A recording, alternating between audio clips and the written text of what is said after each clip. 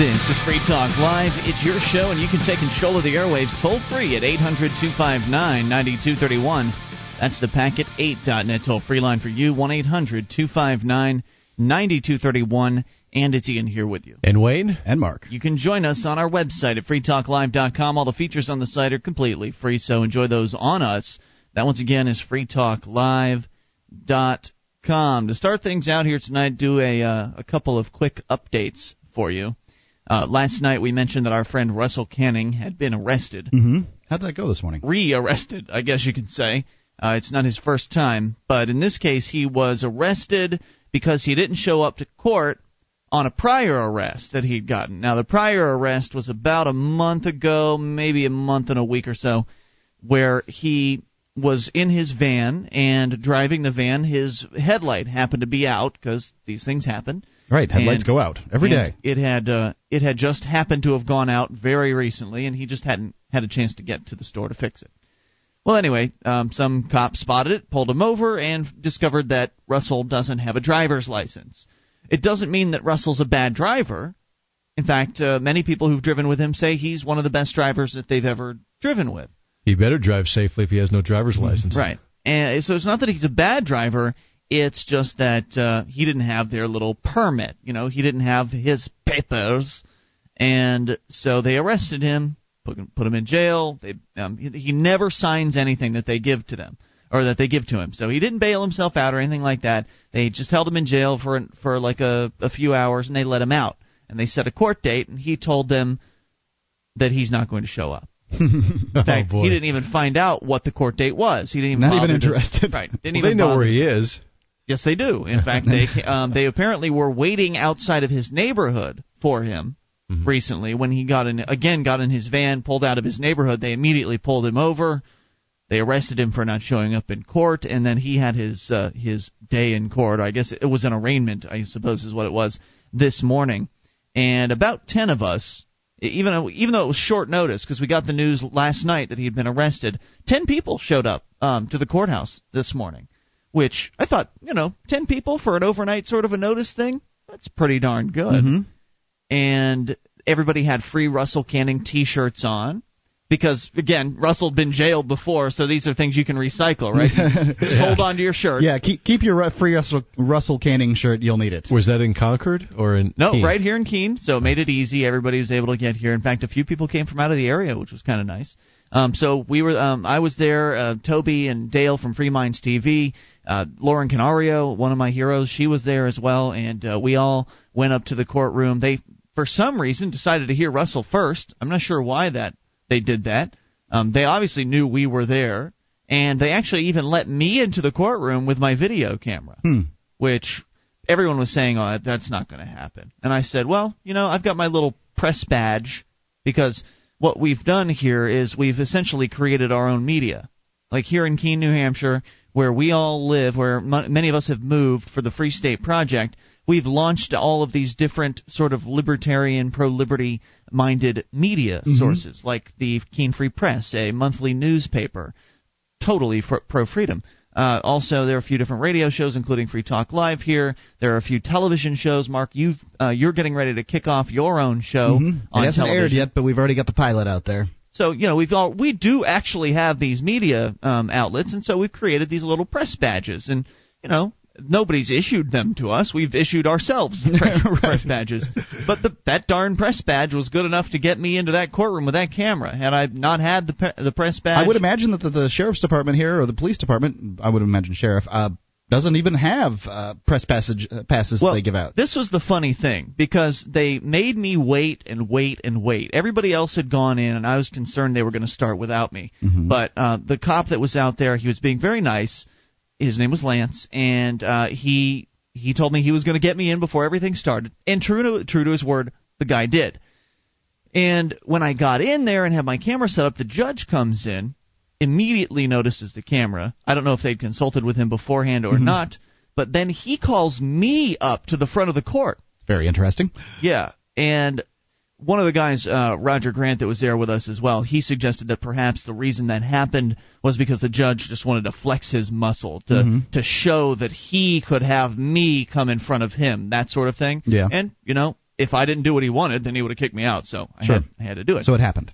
So I went up in front of the judge, and the judge was saying, well, I'm going to let you get away with it this time. But next time, you need to know what all the rules and regulations are that apply to people with cameras in these courtrooms. And what are the rules and regulations? Well, the cop that had sort of cleared the way for me initially had already told me that I was not to pan the crowd and that I was not to do interviews with anybody in the courtroom. That makes some sense. Makes sense, yeah. And so I said to the judge, well, what are those regulations? Well, I don't know them all. He doesn't know them all. Well, he doesn't have a camera in there. And then I said, well, who do I talk to find out what those regulations are? He says, well, you'll have to figure that out. So this guy is in no way interested in giving me any assistance in being official for the next time that we go into this courtroom, which is going to happen because the results in the case, not so good. According to Toby, who is on our show on Tuesday nights, he sort of got the official word. Looks like the official response was that there were approximately, I guess they're going to keep him in jail because Russell, he doesn't pay bail, right? Russell doesn't sign paperwork. And you have to remember that if you're signing a bail sheet, most people, I don't think, read the bail sheet that they actually sign.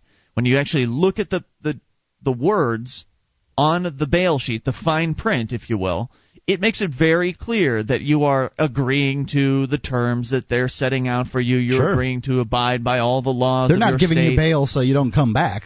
Yeah. They're giving you bail to tie you into the system as much as they possibly can. So Russell's not going to go through that process. Nonetheless, they set the bail at $1,000, and they've set May 14th as his court date. So Russell Canning's going to be in jail for almost a month and a half. Likely. I wouldn't think that they would let him out for that month. Yeah. So there you go. Driving without a license, jailed for over 30 days as a result. And that's before the trial even happens. Mm-hmm. I'm sure he'll make a lot of friends in the can. He always does. He's a friendly guy. I mean, it's hard not to be friends with Russell Canning. So we will keep you up to date on what's going to happen. Of course, the local activists here, they're brainstorming already as to what sort of things we can do between now and then as far as protests and calling the bureaucrats and harassing them and that sort of thing. Not real harassment, just, hey, let our friend out of jail kind of phone calls. Right. So we'll keep you up to date. 800-259-9231. Also, here's another quick update for you. We had a lengthy discussion last night on the show about voting and to vote or not to vote. Somebody had called in and made the argument that voting is an endorsement of the system, therefore it's an endorsement of violence, therefore one who is pledged to be nonviolent would have to not vote. And so we sort of went back and forth on that, and I, as the free marketeer, was taking the pro-voting position because it seems to me that it's one of the outlets that we can use to spread our message. Running candidates who are of a pro-liberty mindset are going to get inevitably press attention. That press attention will lead to more people discovering the message of freedom, eventually will lead to hopefully enough people participating to actually elect some of these people to where they can get in and keep their word and really reduce the size of government. It's possible. And I feel like if we ignore that sort of avenue, then we're not doing as much as we could be.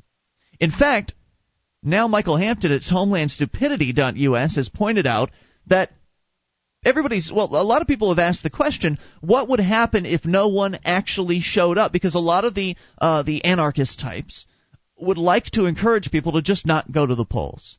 If you don't participate, it's not an endorsement of the system. Right. So what happens if you can actually make not voting popular enough to where not even the bureaucrats themselves show up? Oh, they will. They will. That's what I said. I said the bureaucrats will show up every single time to vote for themselves. But the fact is, they in Missouri City, Missouri, they didn't.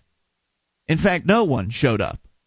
Not even the candidate showed up. Wow. And we'll talk about what happened in that particular case. I bet you can guess. Because as they rescheduled it. Well, we'll get into the details, but it doesn't involve the government crumbling and destroying itself. That didn't happen. No, I wouldn't suspect it does. 800-259-9231 is the toll-free number. You can take control of the airwaves. Bring up whatever's on your mind. Also, coming up, centralization of education. It's a bad thing. This is Free Talk Live, and it's your show. You bring up what you want, toll-free at 800-259-9231. That's the packet8.net toll-free line for you, and it's Ian here with you. And Wayne. And Mark. And you can join us on our website at freetalklive.com. All the features on the site are totally free. That does include the bulletin board system. Over 200,000 posts. There are a lot of people interacting there as well, over 1,300 people. Serious issues, fun stuff. You will find it all, and it's all totally free. bbs.freetalklive.com. That's bbs.freetalklive.com. And SACL, C-A-I, has a full-orbed approach to account recovery. It's really three companies in one. They do collections, early outbilling, and they purchase charged-off receivables. SACL knows the way they treat your customer reflects on you. Their staff is respectful, they record every call, and they have the best equipment money can buy, so your business is handled as efficiently as possible. See their banner at freetalklive.com or call 1-800-544-6359. Do business with businesses that support Free Talk Live. That's 800-544-6359. We're talking about just sort of a quick recap on a topic we discussed last night on the show, and that is the question of to vote or not to vote. The consensus on the panel last night was that, and I liked it, one of our callers called us the panel earlier this week, and I thought, you know what, it's been very hard to describe Free Talk Live, and it's not a morning zoo. It's because a lot of shows, a lot of radio shows with more than one host on them are kind of zoos, where you've got the crazy guy that does the stunts, you've got the wacky sidekick that tells all the jokes, and it's kind of these cliche positions on a morning show. And then you've got just your standard monologue-style host like the Rush Limbaugh, who will talk for 2.5 hours and take one phone call. And then there's Free Talk Live. So that's an amazing. By the way, what Rush does, just the way he talks and talks and talks, it amazes me that people can do that. Because on Free Talk Live, I can look you in the eye and we talk about it. We're doing a radio show, and we're obviously going over points that we consider important and that kind of thing, but. That just being able to sit there and monologue in a room, man, it's a talent that I have never tried to foster. Absolutely.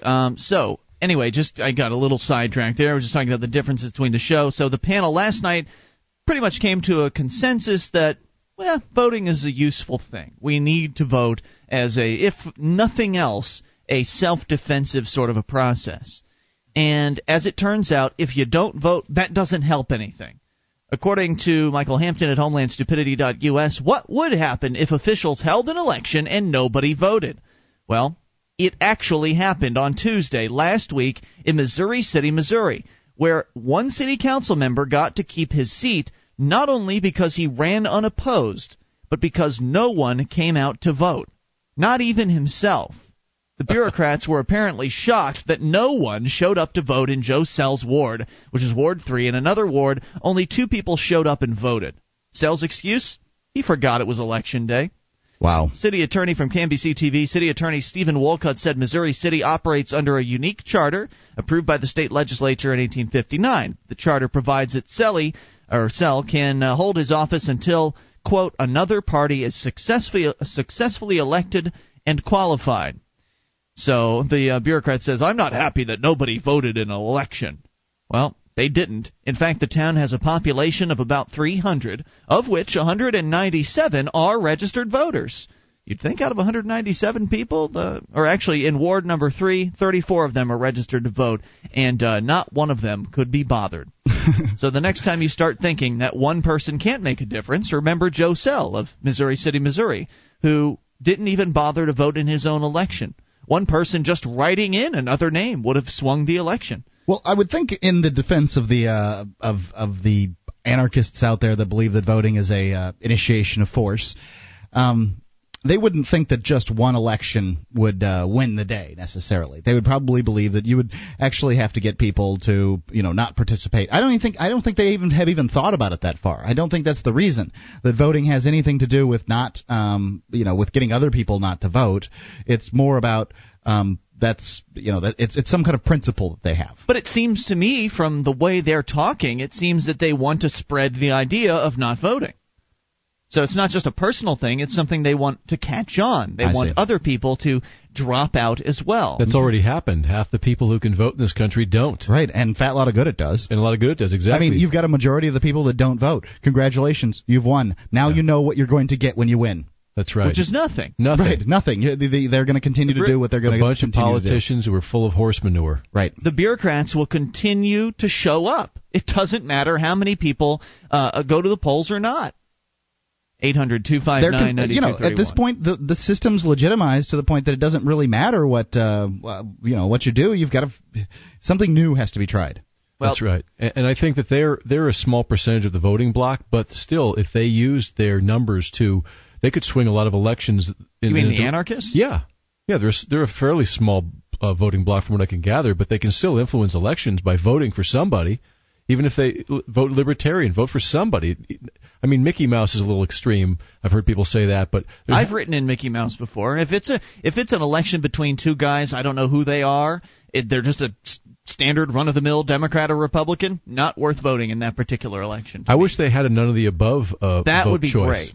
Because then that would really be an endorsement of, instead of just staying home and not voting, that's a real endorsement of this system sucks, your candidates blow. Both of them. And so what they'd have to do is hold that election for that office again. Yeah. And with different people. Well, maybe they speaking of elections, the Journal and Courier in Lafayette, Indiana, has an interesting story about voting. Apparently, voters will likely be asked to go to the polls in the month of May, even though the ballots won't have any real choices on them. There are no contested seats in city elections this year. But county party and election officials believe a primary would be good practice for the new vote center system in Tippecanoe County. Quote, this is such a radical... Anybody even gonna, how are they going to get people to go when there's no choices, though? I mean, what kind of practice is it? It's not practice at all. Well, it's really, as you'll find out here, an excuse to spend some money. See, quote, this is such a radical change in the way we conduct elections that it's worth the expense, said the county clerk. She says we really need to need to get the bugs out. About 20 vote centers will replace dozens of precincts. Voters will be able to vote at any center instead of only at a certain precinct. The voting bureaucrats said the primary would likely include about 20 vote centers and a few satellite centers. Turns out they say, well, we need to see how this thing works. They will not give you a mulligan on an election. Republican Party chairman said he couldn't comment until his committee made a decision, and some places that have used vote centers have experienced hours-long lines, technology problems, and confusion, something officials here are hoping to avoid with a practice run. Confusion, I have no doubt. Every time I've gone to vote, and no disparagement meant to the septuagenarians that are running it, but that's what I see there. I see people who are at the earliest in their 70s. Yeah. Octogenarians on up. Just and nice when old folks. I'm sure they are, but when you put them in charge of technology like these paperless voting machines that they have out there, and ask them to make sure that everything goes fine, it's mostly just a little coffee club that meets a couple times a year. They're chronologically advanced. Yeah, they are. The primary will cost, by the way, about $35,000 to $50,000. And, by the way, for nothing. In their city primary in 2003, only 7% bothered to turn out, even though there was a contest for mayor on the Republican ticket. Now they're saying... What's the population of the city? I don't know. Okay. Now you can look it up, though, West Lafayette, Indiana. More on the way. You take control. This is your show. It's Free Talk Live, 800-259-9231, centralization of education, and your calls about anything. Would you like to help others find Free Talk Live? You can help us advertise, market, and promote the show at amp.freetalklive.com. Consider becoming a Free Talk Live amplifier now for $3 a month and get some cool bonuses at amp.freetalklive.com. This is Free Talk Live. It's your show. You take control. Bring up anything toll free at 800-259-9231. That would be the Packet8.net toll-free line, and it's Ian here with you. And Wayne. And Mark. You can join us online, freetalklive.com, the place to go. The Shrine of Female Listeners is there, the dozens and dozens of ladies who've taken the time to send us their validated photo. In fact, I've got at least 2 new Shriners that are waiting to be enshrined, and hopefully I'll get that done by the end of this week. So take a look-see at shrine.freetalklive.com. And the Free State Project's Porcupine Freedom Festival, better known as PorcFest, is June 18th through the 24th. At PorcFest, you'll be able to tour New Hampshire on special Free State Project bus tours or on your own, hear and discuss the progress and the future of the Free State Project, and discover new freedoms, new communities, and new beginnings. Register today at porcfest.com. That's PORCFEST.com. All right. Still to come, we're going to talk about Imus because he's still in the news, and one of our black listeners has responded, and I think it's worth sharing his email. We'll get to that in a few moments. But first, to centralization of education, as was discussed apparently recently in the New Hampshire State House, where there's, I guess, some hubbub about funding education. They're getting very concerned because, well, you see, government gets bigger and bigger, and so as government keeps getting bigger, the people that are in government don't ever think, this government's getting too big, let's cut it down to size. No, they think, how can we get more money? And That's so right. Now they're talking about funding education and what is required for government education and what's adequate education versus inadequate education. And I guess during all this, there have been a number of people who've sort of testified in favor and against, for or against more government education and this funding. That's right. And who was one of those people? Well, there's a constitutional amendment here in New Hampshire to centralize education funding, which means it would basically make education more bureaucratic. And there's a lady from Czechoslovakia who testified before the committee. Because, wait, right now it's done on the town level, right? Yes, the cities and the towns, they sort of set a lot of the policy. They set the funding as well. That's now you're right. saying that it's going to, if this goes through, it'll go all through the state. Yeah, the leftists and the educrats in New Hampshire have basically tried to wrestle control of education and its funding to centralize it, and it started really with the Claremont decision in the 90s, and the state Supreme Court is ordering the state legislature here to define what a adequate education is, and Gardner has spoken about this in length, and he knows a lot more about it than I do. But what I found really interesting is on freestateblogs.net, there's the text of a really interesting testimony before the committee on this at the State House. Do share. And I'd like to read it for you because I think you'll find it very interesting. Honorable members of the committee, as you can tell from my accent, I was not born in the United States. I was born in communist Czechoslovakia. I went to school in a little town of Ostrava. Ostrava is located in the northeastern part of Czechoslovakia, very close to the Polish and German borders. We would address all of our teachers by Sodruska Usitelka, which translates to comrade teacher. Differentiation and creativity of any kind was discouraged. Economic classlessness and receiving based on need was preached. The curriculum that I was taught in Czechoslovakia elementary school was centrally controlled from Moscow. The Soviet Union wanted to ensure that every child in Russia, Ukraine, Poland, Romania, Hungary, Czechoslovakia, and other satellite countries was getting equal and adequate education. This communist-flavored education was dictated from Moscow, and since there was little local control, everyone had to adhere to the powerful bureaucrats in power. We know now the terror that was applied to those who were brave enough to question the Communist Party, and we all know why the Communist Soviet Union fell, because the central planners, the bureaucrats in power, could not plan everything. Central planning and central funding, and thus redistribution of wealth, does not work. Sure doesn't. That's right. It just doesn't. And the only proven economic political system that works is capitalist democracy. Well, the funny thing is that even though history has shown that over and over again, socialism, centralization of power, centralization of decision-making, like she's talking about, has failed and failed and failed. For some reason, either A, the American people believe it can work here, or B, don't realize that we're centralizing education. Yeah, there's a good con job being done here. It's not being sold in that manner. We're going to centralize education just like they did in the Soviet Union. Yeah, they're not saying that. They're crap. saying standards is what we need, and that's what they're. And so we're seeing it happen here in America. The centralization of education. Yes, there are still some decisions, at least here in New Hampshire, that are made on a town level as far as funding is concerned, but that doesn't mean they aren't taking money from the federal government either. And as soon as you take money from the federal government, you become the federal government's bitch, basically, and you've got to do what they tell you to. You've got to implement the programs that they demand that you implement. That's right. And so it's already happening here. Yes, right. And she goes on to say, that is the reason I ask you to oppose this seemingly noble but extremely dangerous amendment. If you think that we are long off from communism or we are doing this for the children, or you're thinking that the state needs to fund education somehow, I have to say this back to you. 1. Gaining central state control of the schools is one of the 45 planks of the Communist Platform that was issued in 1958. Other goals on that platform... I thought there were only 10. Well, I guess this is the platform the expanded of 58. version. Yeah, Okay. that's right. Other goals that on that platform included central standardization and control of the curriculum and getting state control of teachers' associations. 2. If you are thinking that this amendment is needed because it is for the children, I answer back to you, parents have the biggest stake, interest, and motivation in their children's education. Parents need to have direct voice in schools. If current local control continues, then the children will continue to benefit. If you are going to support this amendment, then you are removing parent and local community control, and you are hurting the children. Make no mistake, 50% central funding will take away 100% local parental and community control. It's true. 3.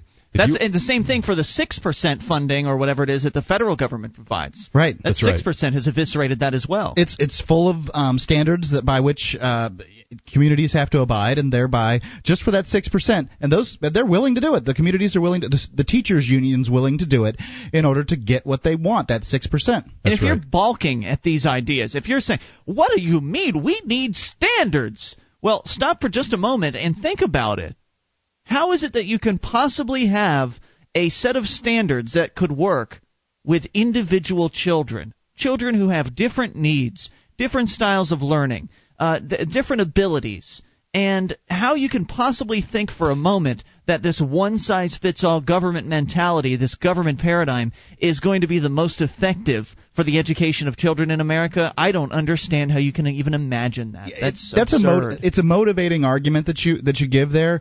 I think that there probably should be more choices in education for people than there are currently with public schools. But I think that even if you had some kind of central control and there was still the marketplace involved in people's education, suppose for a second that all schools had the same curriculum.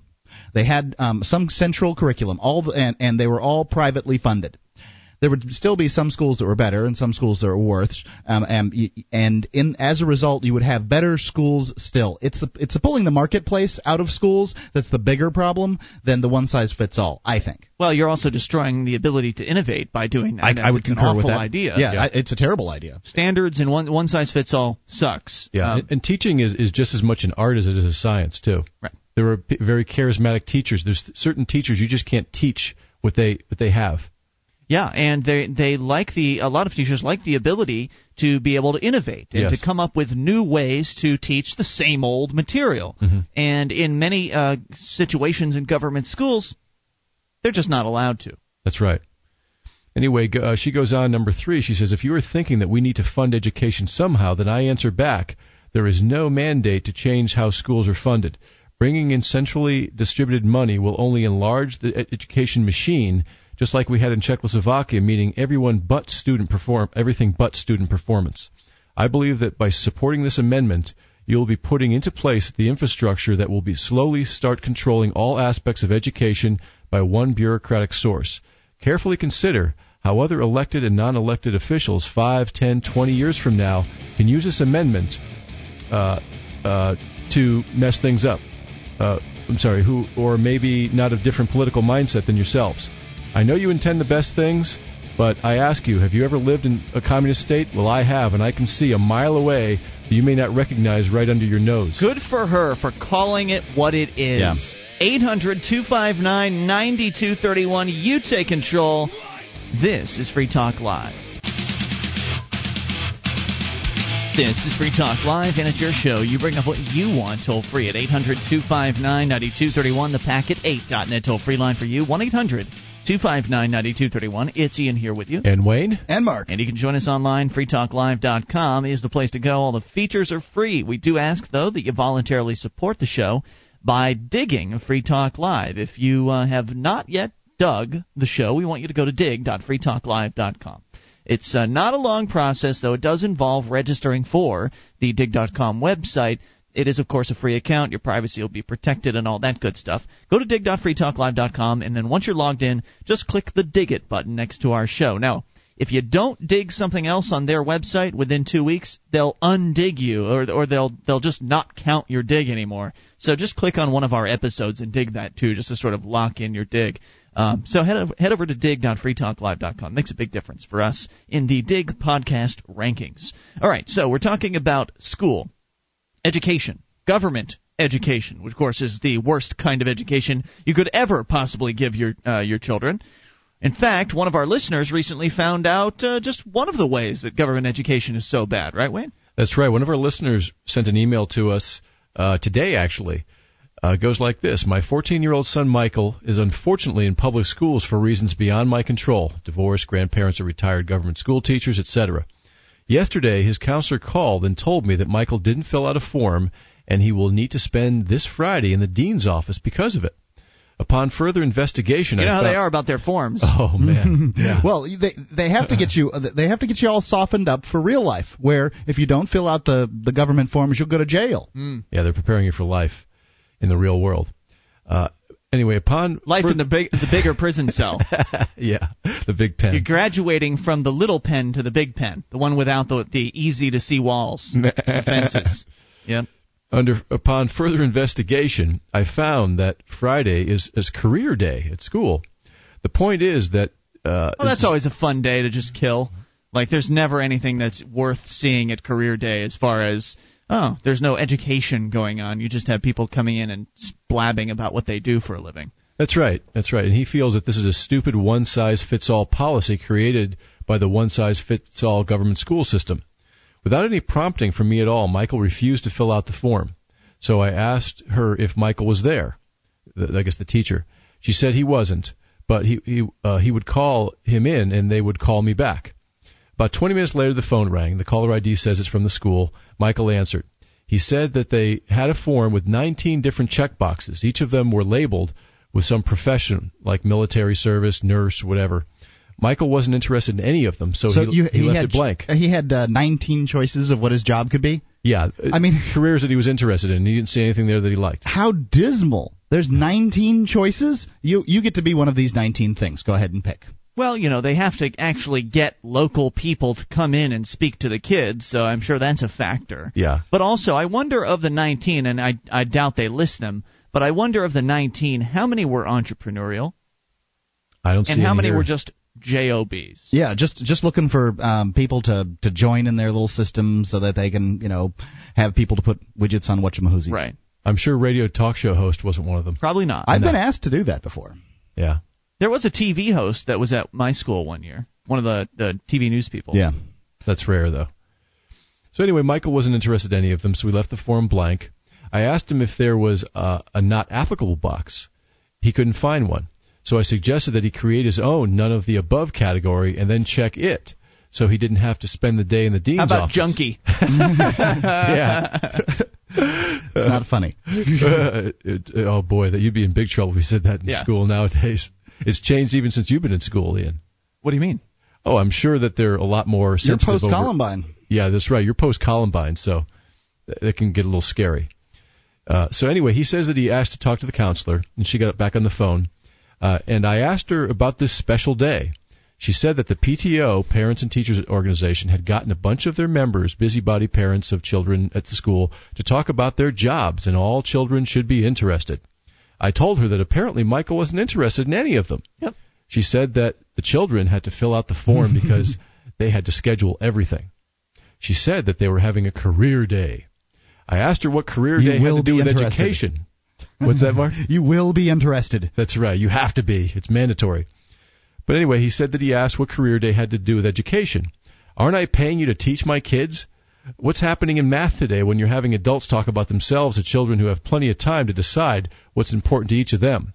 Why are you trying to force a career on a child at such an early age? Wait, how old is his son? He's 14. 14? Okay. She didn't have a response for that. Then I asked her, why are you punishing Michael because of your failure to find something of interest to him? Yeah, you couldn't find a job that was interesting enough or a career that was interesting enough to this young man who obviously, he may have some idea of what he wants to do, and it's obviously none of those 19 choices. That's right. But that's not good enough for the bureaucrats. You must fit into their box or you're in trouble. Oh, yeah.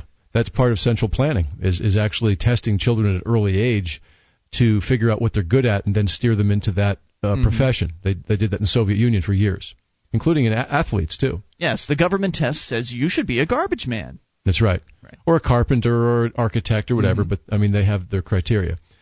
She said that being in the dean's office is not punishment in this particular case. I told her that when I was in school, going to the dean's office was certainly punishment. Why is she setting Michael up to fail? I'm totally disgusted with the whole affair, but I was looking to give her a way out. I suggested that perhaps Michael could spend the day in the library researching jobs that he thought were important to him. That's a good compromise. Yeah, it sure is.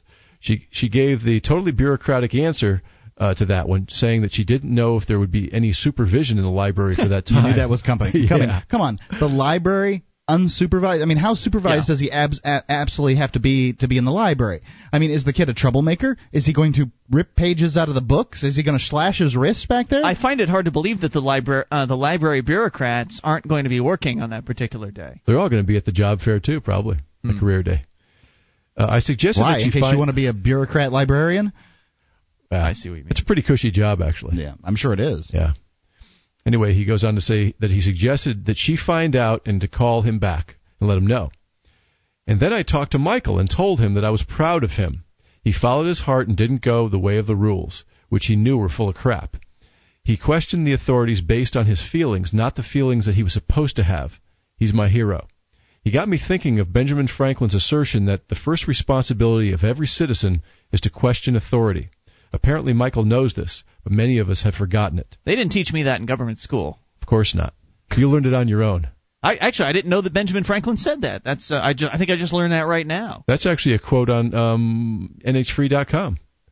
You know what? You're right. I have seen that before. It's a great quote. It's a great quote. I didn't necessarily remember that it was him. And so good for this young man. How did this all turn out? Was that the end of the story? That's the end of the story right now. I'm sure we'll hear more. This is developing then. It's is what developing. You're saying. I see. So will the school allow one student, an individual, to step outside of their preordained boxes, to step outside of their 19 little check boxes and essentially create his own curriculum? Mm-hmm. Or will they be regimented, bureaucratic, and force him to either sit in detention or go to some job presentation that he's not interested in? I think the gentleman came up with a really great idea with the library. He could go to the library and just look at books. Oh, I agree with you. Mm-hmm. I think he did come up with a good idea. The question is, will the bureaucrats allow for that sort of outside of the box activity? Well, your point was very good, Ian, that you said that you're willing to bet that none of the check boxes were entrepreneurial, and you're so right about that. That's pretty much what I'm thinking. Yeah. I'm trying to remember back to my days in high school, and I mean this is a decade ago almost, but I just remember more job type people being there. Like, I work for so and so. Yeah.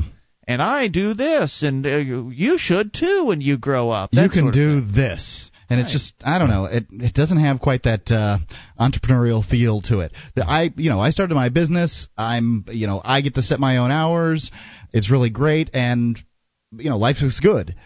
Right, I don't have a boss. I think that's the way things are going to go more and more, too. Yeah, what do you mean? They'll have to. That there's going to be more and more entrepreneurial spirit because people are... You think there's going to be more entrepreneurial spirit as a result of what? As a result of what? But people are seeing what being part of the machine results in. Who's seeing that? Most people are completely oblivious to it. I disagree. I think that people have their own businesses. I think there's more businesses now than there were in the 80s. I don't know. You constantly hear that small business is what America's built on.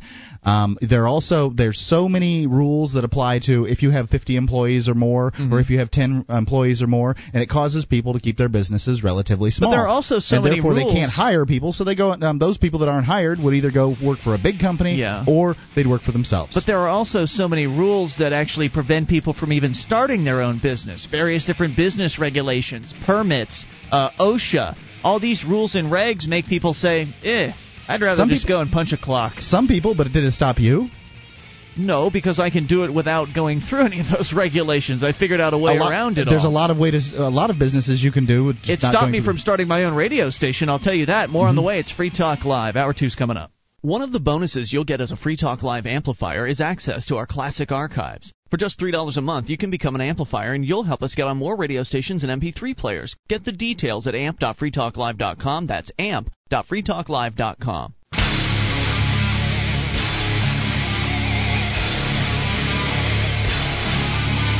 This is Free Talk Live. We're kicking off hour number 2, and you can take control of the airwaves toll free at 800-259-9231. That's the Packet 8.net toll free line, and it's Ian here with you. And Wayne. And Mark. 1-800-259-9231. Join us online, freetalklive.com. All the features, we give them away. That's, once again, freetalklive.com. The latest on the IMUS controversy here in moments, but first to the phones and to the fun. Let's go to the amplifier line. Talk to Niall in Utah. Niall, hello. Good evening, gentlemen. Good evening. What's on your mind? I just had to chime in on the whole vote versus no vote among anarchists and minarchists and things like that. And I basically probably can't disagree with you more about the whole idea of voting to change, sort of using a fundamentally flawed and immoral system and expect something good to come out of it. Okay, so you are somebody who is anti-voting then? Oh, absolutely. I think the vote's absolutely worthless and pointless. However, I think I may have a solution to this quandary. Okay. And it's truly free market, I think. Now, to me, a vote is, like I said, completely pointless and worthless. But to a minarchist, it means something. Yes. So, like, what I would propose to anarchists everywhere, and probably Russell Canning and anyone else who really cares, sell your vote. Sell it to the minarchists in direct exchange for a protest during one of your civil disobedience. I mean, if it means something to you and it doesn't mean something to me, it only makes sense that you would sell it Genius. to your own good. Mm-hmm. I think it's great. So, I mean, it solves the problem. I don't have a problem selling something that doesn't mean anything to me in exchange for, 15 people showing up. I'm sure one of the That's a nice idea, and I guess a free marketeer / anarchist type wouldn't necessarily have a problem violating the laws that prevent you from selling votes. Oh, absolutely not. And, I'm pretty sure most would agree. And as far as the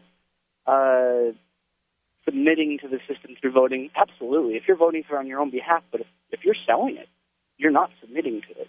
Mm-hmm. I had somebody I used to work as a taxi driver in one of my many jobs that I've had in the past, and I had somebody try to buy my vote for Kerry. John Kerry. Yeah, for John Kerry. They wanted me to vote for John Kerry, and I'm like, I'm not going to vote for either one of those. And they tried to give me a $20 for my vote, and I'm like, no thanks. How were they going to verify it? Oh, they weren't. That's the funny thing about selling your vote. Well, yeah. People in life, though, I mean, some of them will lie to you and some of them not, and people are either confident in their ability to judge character or not, and clearly she was, A, she was slightly inebriated, B, she probably was confident in her ability to judge my character. The fact that I turned her down showed that she was right. I like your idea, Niall. I like the idea that it can help these two different factions that are normally at odds maybe work together. Yeah. Part of it is, of course, you don't sell your vote unless you get something for it. So I'm here in the great socialist paradise of Utah, and I would certainly sell my vote in exchange for 15 minarchists to protest here, but I'm just not going to find anyone to buy. No. I'm going to have to go to where the market is if I'm going to sell my vote, and that is New Hampshire. That's true. They're doing good. Everybody comes out winner on this, as far as I can see.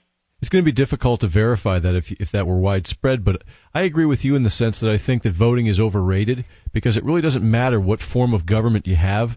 What matters is if you have freedom or not, and really in a free market society where everything is voluntary, really where you're voting every day with what you write checks out for. That much is true. Absolutely. And I think he's specifically talking about the political system of voting. Yes, but that affects the political system too, because don't forget those businesses who cater to their customers best are those who wield the most power. Niall, any other thoughts? So just by way of example, as far as the trust thing, I could give my vote to however, say, Mark would want me to vote.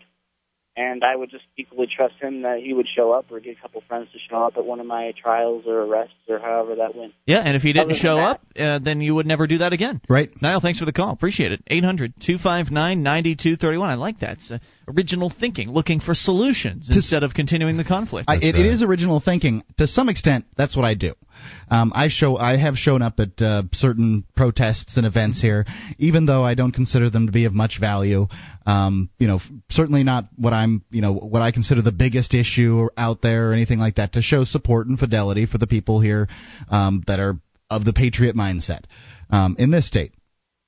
At the same time, it'd be really cool if they would go out and vote for the candidates that the minarchists put in place. Well, I think Russell Canning has sort of gone part of the way in that, or he's done sort of a similar thing, just in his own way. He registered to vote when he had originally moved into New Hampshire. Mm-hmm. He since had attempted to unregister to vote.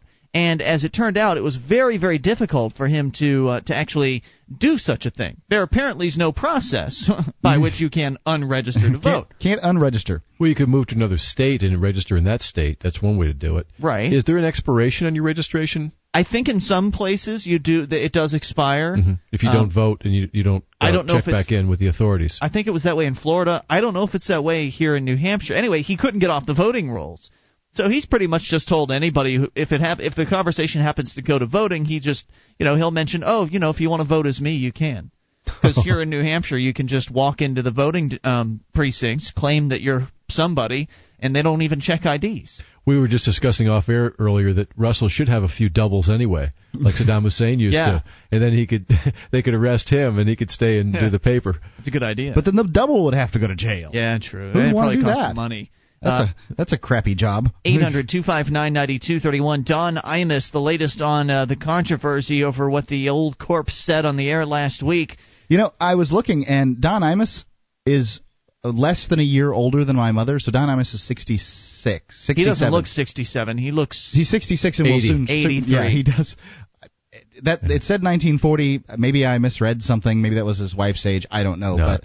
No, his wife is much younger. Let me make sure that I've got that right. Well, anyway, while you do that, MSNBC, according to the AP, said Wednesday it will drop its simulcast of the Imus in the Morning radio program, responding to growing outrage about the radio host's racial slur against the Rutgers women's basketball team. Quote, the decision comes as a result of an ongoing review process which initially included the announcement of a suspension. It also takes into account the many conversations that we've had with our own employees, said NBC News in a statement. The announcement was also made on the air. Talk show host Don Imus triggered the uproar on his April 4th show when he referred to the mostly black Rutgers women's basketball team as nappy-headed hoes. Mm-hmm. His comments have been widely denounced by civil rights and women's groups. The decision does not affect Imus's nationally syndicated radio show, and the ultimate decision on the fate of that program will rest with executives at CBS Corporation. In a statement, CBS reiterated that Imus will be suspended without pay for 2 weeks beginning on Monday, and that CBS Radio will continue to speak with all concerned parties and monitor the situation closely. Now, MSNBC's action came after a growing list of sponsors, including the American Express Company, Staples, Procter & Gamble, and General Motors. Those are heavyweight sponsors. Yeah, the big ones. Said they were pulling ads from Imus's show for the indefinite future. So, MSNBC not only were they dealing with angry viewers, they were also dealing with advertisers who didn't want to be anywhere near this controversy. So, with the advertising dollars dropping off, it makes sense that they would decide to let old Don Imus go at this point. It does make some sense. He can still get a job anywhere. Well, he still has his radio job. CBS hasn't made a decision beyond the suspension, which again starts next week. The show originates from WFAN AM in New York City and is syndicated nationally by Westwood One, both of which are managed by CBS Corporation. The former head of the NAACP and director of CBS said before MSNBC's decision that he hoped the broadcasting company would, quote, make the smart decision by firing Imus. Quote, he's crossed the line, he's violated our community, he needs to face the consequence of that violation. And apparently some of our listeners agree, Mark. I believe you got an email from one of our black listeners here on Free Talk Live with some thoughts on this. It's from James, and I don't think that he necessarily agrees with it, but he's got some stuff to say, and I think it's pretty good. First, I want to say that I'm a fan of Free Talk Live, and I love the show. As an African-American male, I find Imus's statements horrible. At his age, in this era of communication, he should know that any comment like this is uncalled for. He does know that, but when you get into the heat of an on-air conversation, certain things come out that maybe you didn't intend for them. He uses the term "ho" on a pretty regular basis, and they've shown pretty consistently that he makes racial comments. Okay. And maybe he's against women too. I don't know. Well, he's going to ruin it for Santa Claus. His wife a hoe. You know, they're going to probably ban Santa Claus from saying ho ho ho now. More on the way. You take control. The rest of the story from this email and your calls as well. It's Free Talk Live. This is Free Talk Live, and it's your show. You bring up what you want toll-free at 800-259-9231. That's the Packet8.net toll-free line, and it's Ian here with you. And Wayne? And Mark. 1-800-259-9231. You can join us online at freetalklive.com. All the features on the site are completely free, archives included. An entire year's worth of the show right there, front page of the website for your downloading convenience. Go get them. freetalklive.com.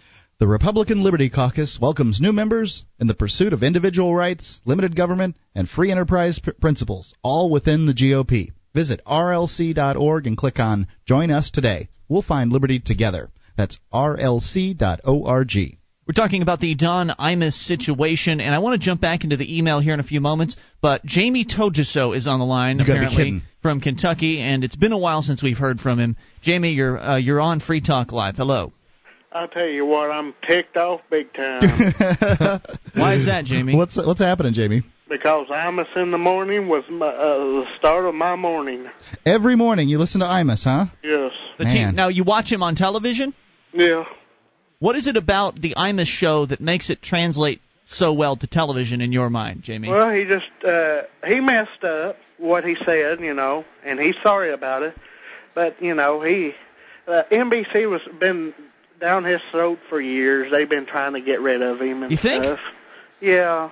I saw the ratings. He wasn't doing too bad. And right now, on this right now, y'all going to hear me say this. I'm calling for people to call NBC, and if they don't get Imus back on, boycott NBC. Well, you know, that's what you can do. You can definitely fight back. You can certainly fight against a boycott. You can fight against a decision because it's a boycott that's essentially gotten MSNBC to drop the show. There's no reason why market forces can't push back in the other direction. Now, on his television show, they're actually simulcasting. That's his radio show. He doesn't do a special TV-only show, right? That's right. Okay, so you just can't tune him in on the radio in your area, huh? No, I can't. I don't get it. AM channels or FM. Do they show his entourage on the television as well, or is it just Don? Well, no, they show his guy. I forget his name, but the guy on there that tells the news, and they tell about sports and. What are you going to do now, Jamie? Now that Don is gone, what are you going to do in your mornings? Oh, he'll be back. I don't know about that. There's another thing. Well, I like your optimism and everything, but I don't know if that's going to happen. I'm not a psychic or nothing, but I see what's coming. God, Jamie, I wish you were. You know what? You know what's coming? He's going to satellite radio. Well, you know, it could happen. It's possible. Just like Howard Stern did. Mm-hmm. You know, I remember. And I hope he does. And I'm not going to watch MSNBC no more. Well, one program. Okay. What's his name comes on? I'm not sure. I don't know how to watch TV. Keith Olbermann? Keith Olbermann. Yeah, he's got a good. Wow, show. that's pretty good. Pretty good, Ian, for somebody who doesn't watch. You know, Jamie, I think he'll be back. He's gotten fired so many times. I remember he was on WNBC. Not back on MSNBC though. Well, he was on WNBC in New York years ago in the late 70s, early 80s, and he was fired for something he said back then. And he's back with NBC again now. He'll be back. They're gonna. You're not on radio unless you've been fired. Well, you know, Opie and Anthony were canned a few years ago for this church stunt that they did, and probably would be pretty offensive to you, Jamie told you so, but what they did was they had some people go into like a confession booth at a church and have sex. Oh, no. During the service. And there's another thing I like to say. Yeah, sure. These people that's like ban the like Procter and Gamble. Yeah. The Procter and Gamble. And I'm going to ban them, too. You know what? That's something you can do. You can go and start buying store brands instead of buying... I'm going to start buying dollar store brand. There you go. Start. Hey, Jamie, who was that still working at the dollar store? Who was that little girl that was just talking there? Oh, that was my niece. I just wondered. She sounds cute. Are you still working at the dollar store, Jamie? No, I'm looking for a job. What happened? Oh, me and the boss got into it. Oh no. Boy. What over? I reckon I just messed up a couple of times, and heck, she just all went all. That's right. She just couldn't handle a little mess up. You weren't late for work, were you? No. She couldn't have. That's the way of these bosses. You mess up and stuff, and if you don't have a right to say nothing, but the boss does. Yeah, I guess that's the truth. You about summed it up. So what are you looking for? What are you looking at? Go ahead. What now? I was just going to say, what are you looking at as options as far as your new career? Well, I'm thinking about going back to Purdue Farms. I was going to say, you know what? You sound like a man that's cut out for a factory job. You can pluck a chicken pretty quick, huh? I can pluck a chicken. They used to call me the plucker. It sure is nice hearing from you, sir. Thank you for the call. We appreciate it. That was a perfect ending. 800 the plucker. Nice. 800-259-9231. I'm so distracted. Oh, yeah. Opie and Anthony. That's what I was pointing out. The sort of history of radio shows that sort of get shuffled around. They generate some controversy. It simmers down. It dies out. And then they get rehired. And so a perfect example would be Opie and Anthony, who did something which is also pretty outrageous to a lot of people, a lot of religious people. Despicable. They had people go into a church and have sex while the service was going on, so everyone heard it. They were, of course, on the radio on a cell phone at the same time. Oh, my, that's awful. A lot of people got offended. I'm offended just hearing about it. I think it was CBS that was owned them at the time, and so CBS canned them at that point. They kind of went underground for a year or whatever, and then they popped back up on XM satellite radio. And they just started, once again, they had a lot of momentum right out of the gate. They did so well on XM that then XM signed a deal with CBS, their former employer, and now they're back on FM talk radio. Yeah, because those things blow over. Just if they don't get stupid again, they'll probably be okay.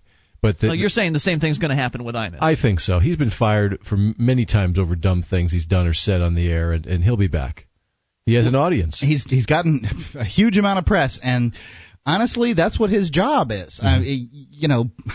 Creating controversy and publicity. Yeah, I mean, I think that it's a great point that he may go to, and Jamie touched on this, that he might go to satellite radio. Yeah. Because it's a very realistic possibility. They've got Howard Stern, they've got Opie and Anthony, they've got the shocker, the shockingest of the shock jocks, so called. And I personally don't really care for that term, but the media seems to love it.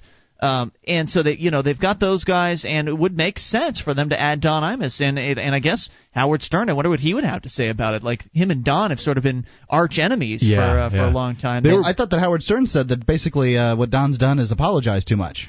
Yeah, that is what he said. That's right. He said he sounded like someone who was apologizing in their first radio job. Yeah, that's probably true. But, way back when, Imus was a direct competitor to Howard Stern. They were both considered over-the-edge shock jocks, and Imus actually has toned down quite a bit over the years. Howard hasn't. Another point on him moving to satellite radio, in that as far as how effective it'll be or how it'll work, is that, well, he's lost a lot of advertisers now for his MSNBC show. They pulled out, and as a result, they fired Imus. But with satellite radio, advertisers aren't as important as subscribers are. So it would be interesting to see what the response from the subscribers of a satellite radio service would be if they brought on Don Imus. Would a bunch of people drop out? Would an equivalent amount of people or more join to hear the show? And how would the advertisers factor into that? So it'd be kind of a different situation. The advertisers' opinions wouldn't be as important there. We'll see what happens with this, and we'll get back to the email here as well from one of our African-American listeners. This is Free Talk Live. With your help, we can spread the message of liberty around the world. Consider becoming a Free Talk Live amplifier for just $3 a month now at amp.freetalklive.com. If you can't afford it, keep enjoying us for free. If you can spare the $3, visit amp.freetalklive.com.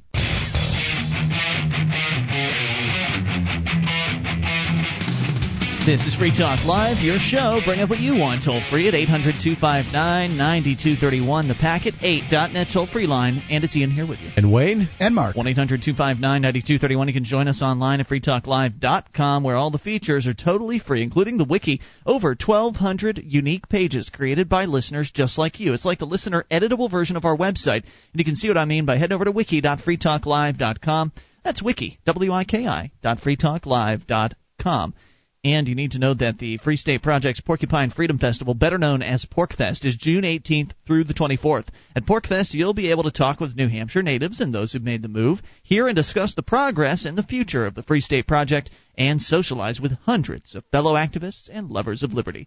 Register today at porcfest.com. That's PORCFEST.com. As we continue with the IMIS controversy, and of course your calls about anything, the email that we'd received that you just barely begun, Mark. Just barely. We're going to continue it at this point. It's from one of our... I always have such a tough time deciding whether to call black people or African Americans. And I think that black people's more accurate. We've talked to some of our black listeners in the past, and they don't mind being called that. I don't want to offend anybody. But he calls himself an African American in the email. So he seems to do that. But because you can be black and be from the United Kingdom as well, in which case you wouldn't be an African. He also calls himself a black male. Okay, good. So. I feel better about it. But it's it's something that gets tippy-toed around, and I don't know. I just I don't like tippy-toeing in my life in general, and I don't see why it should be. There's a small amount of difference. There's no difference in the DNA. There's a small amount of melanin difference, and that's the difference. That's it. Okay, so he says there's no excuse for calling a collegiate sports team or any other person, period, hose or nappy-headed. You can be a shock jock, but you don't need to be ignorant. And I think you're going to have a difficult time being a shock jock without doing some name calling. Sure. And he calls lots of people hoes, lots of women hoes. He calls his wife a hoe. Really? Yeah, he has done that, and I don't think that's so. It that wasn't big of a necessarily a target against black people then. It doesn't seem to be, although he has said lots of bigoted things. Okay. So he may be an old racist then. I think he's just trying to be shocking, but that's just an opinion. I don't know. Could be. Many of my white friends don't understand the background to many words that are offensive to me. How hard is it just not to say these words? How hard is it not to use the N-word or any word that would offend a race? You don't need a high level of education to avoid saying a few handful of words. Or not a few, he says a handful of words. Everyone knows the background to African American culture in this nation and the pain that stems from years of hatred, disrespect, and oppression. If you do not know, then you need to educate yourself and learn the background of these words and our history. I know that many white people... Is there a list of these words? I mean, because I know the N-word, and it's pretty obvious, right? That one is obvious, I think, to everyone. Don Imus didn't use the N-word in this particular case. Where's the official list of words that is offensive that people should avoid? I don't know that there is one. No. I think I still see this particular comment as being on the line. But remember, I'm defending one of my own. I don't want somebody calling my advertisers and saying that I said something offensive. I don't want somebody calling my syndicate and saying he needs to. I don't want people calling me calling for my ouster based on something I said. So I'm defending one of my own. I'm going to defend him more vociferously than I would lots of people, simply because he's part of my group and I want to be treated the same way. So sort of here we have a perfect heads up. The black guy's defending not using racial language against a radio guy, and okay, I'm trying to be as fair as I possibly can. Fair enough. But it's not easy, I can tell you. I know that many white people want to know why African Americans can use the word and whites cannot. I personally feel the N-word. Yeah, the N-word. Right. And many words should just not be used by anyone, and I would agree. I think it's unfair that you can say that blacks can say it and whites can't. Mm-hmm. That's what I believe. What you must understand is that white people created certain words to destroy a race. For that reason, you cannot use these words at all. You should not want to use these words if you truly feel that other races are equal to white race. I don't know that I necessarily think that's so. I think that from a person who wishes to sound educated, that's true. You can't use the N-word and sound like an educated individual, as far as I'm concerned. But when you're talking about, there's iterations of the N-word out there that are sort of used in popular culture, and I don't think that if you have a white guy that is sort of from that culture, let's use Slim Shady. What's his name? That's his name, I think. He's got another name. Anyway, that's Eminem. Eminem, yeah. That guy. and my impression of him is, and I don't know everything about his life, is that he's from a black neighborhood in Detroit. I think that he can use that terminology with cohorts of his. He's, his whole band, the people that he hangs with are all black.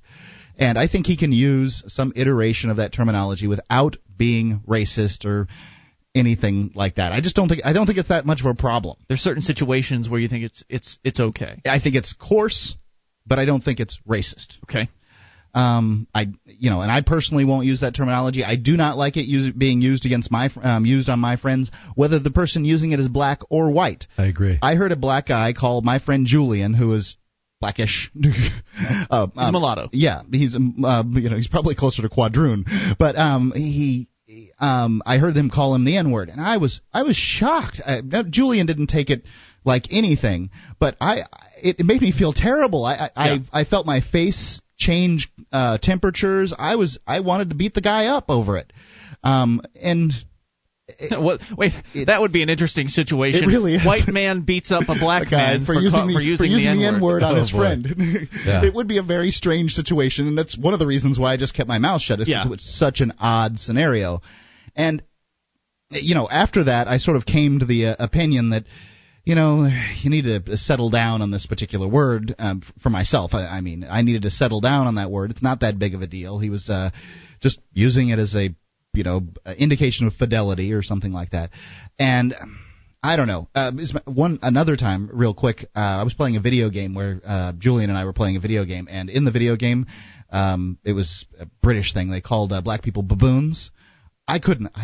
Oh my God! Wow. I thought it was going to sink into the floor. And he said, it just makes it realistic. So. There's different people that think different things. Sure. This is just one. I'd say that Julian's pretty easygoing in comparison to some of the people who've taken offense to what Don Imus has to say. I think maybe, but it depends on the vitriol that's behind it, as far as I'm concerned. Well, Mark, Right. how did you feel about that old interview with Robert Byrd where he described white people as being the N-word too, that they could be, and there was a big uproar over that? Do you remember that one? I don't like that. That there's, I don't like the whole, well, there's black people, and then there's the N-words. These people that are the N-words. Well, he was also saying that there were white N-word people, sure, too. I understand that. And he knew a lot of those people. An expansion of that. And I know there's white trash. Yeah, I think that it's better to use terminology like trash. Yeah. All right. But even that is nothing to call somebody, even if they are. I mean, it's just as you recall, I've said in the past. Yeah, but I can get on the air and use white trash all I want. No one's going to say anything. That's true. I've said that I like the Confederate flag. I really do. I think it's a pretty flag. Yeah, it's a pretty flag. I like a lot of the things that the Confederacy stood for, states' rights and all that kind of stuff. Yeah. But if I were to put that bumper sticker on the back of my car, you'd be a racist. Some people, it would hurt somebody's feelings. Yeah. I don't know whether I wouldn't be a racist. No, you wouldn't be, but people would think you were. They would, and it would hurt some people's feelings. And I think that you've got to be careful in that respect. And that's what Don Imus has done here. I don't think he intended to. I don't think he thought the Rutgers team was listening to his show. And in fact, they weren't. Mm-hmm. He was just using them as a very crude joke. But there's more to the email, right? Right. Jesse Jackson and Al Sharpton. This is the part that I probably disagree with the most from the email. Okay. Jesse Jackson and Al Sharpton are going after people who use offensive words because no one else will. The FCC goes after Janet Jackson for a split-second boob shot that was barely seen except for those with TiVo. Where's the FCC when Imus makes an offensive remark? Obviously, these remarks are racist when you look at the racial divide. The FCC's job is not to prevent radio show hosts from being offensive. It's to prevent them allegedly from being so-called obscene and indecent, which has to do with sex and has to do with excretory functions. More from this emailer in a moment. 800-259-9231. Your thoughts on the Imus controversy or whatever's on your mind. This is Free Talk Live. The show is Free Talk Live, and you can bring up whatever's on your mind. Toll free at 800-259-9231. The packet8.net. Toll free line 800-259-9231. Ian here with you. And Wayne. And Mark. You can join us online at freetalklive.com, where all the features are completely free. By the way, that does include the updates. Just get signed up for them. We'll clue you in whenever there's something fresh to announce about the show. at updates.freetalklive.com.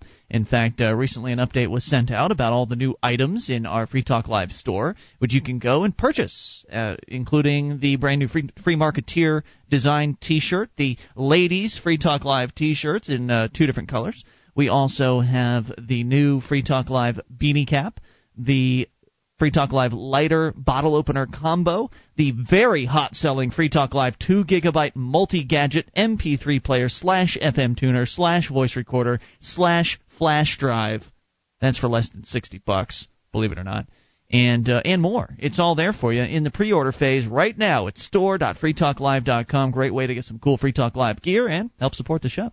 And once again, that's store.freetalklive.com. Jumping back into the email from one of our listeners, who is an African American black man who has some comments on the Don Imus situation. Can you just jump back to the start of the paragraph you were just on, Mark?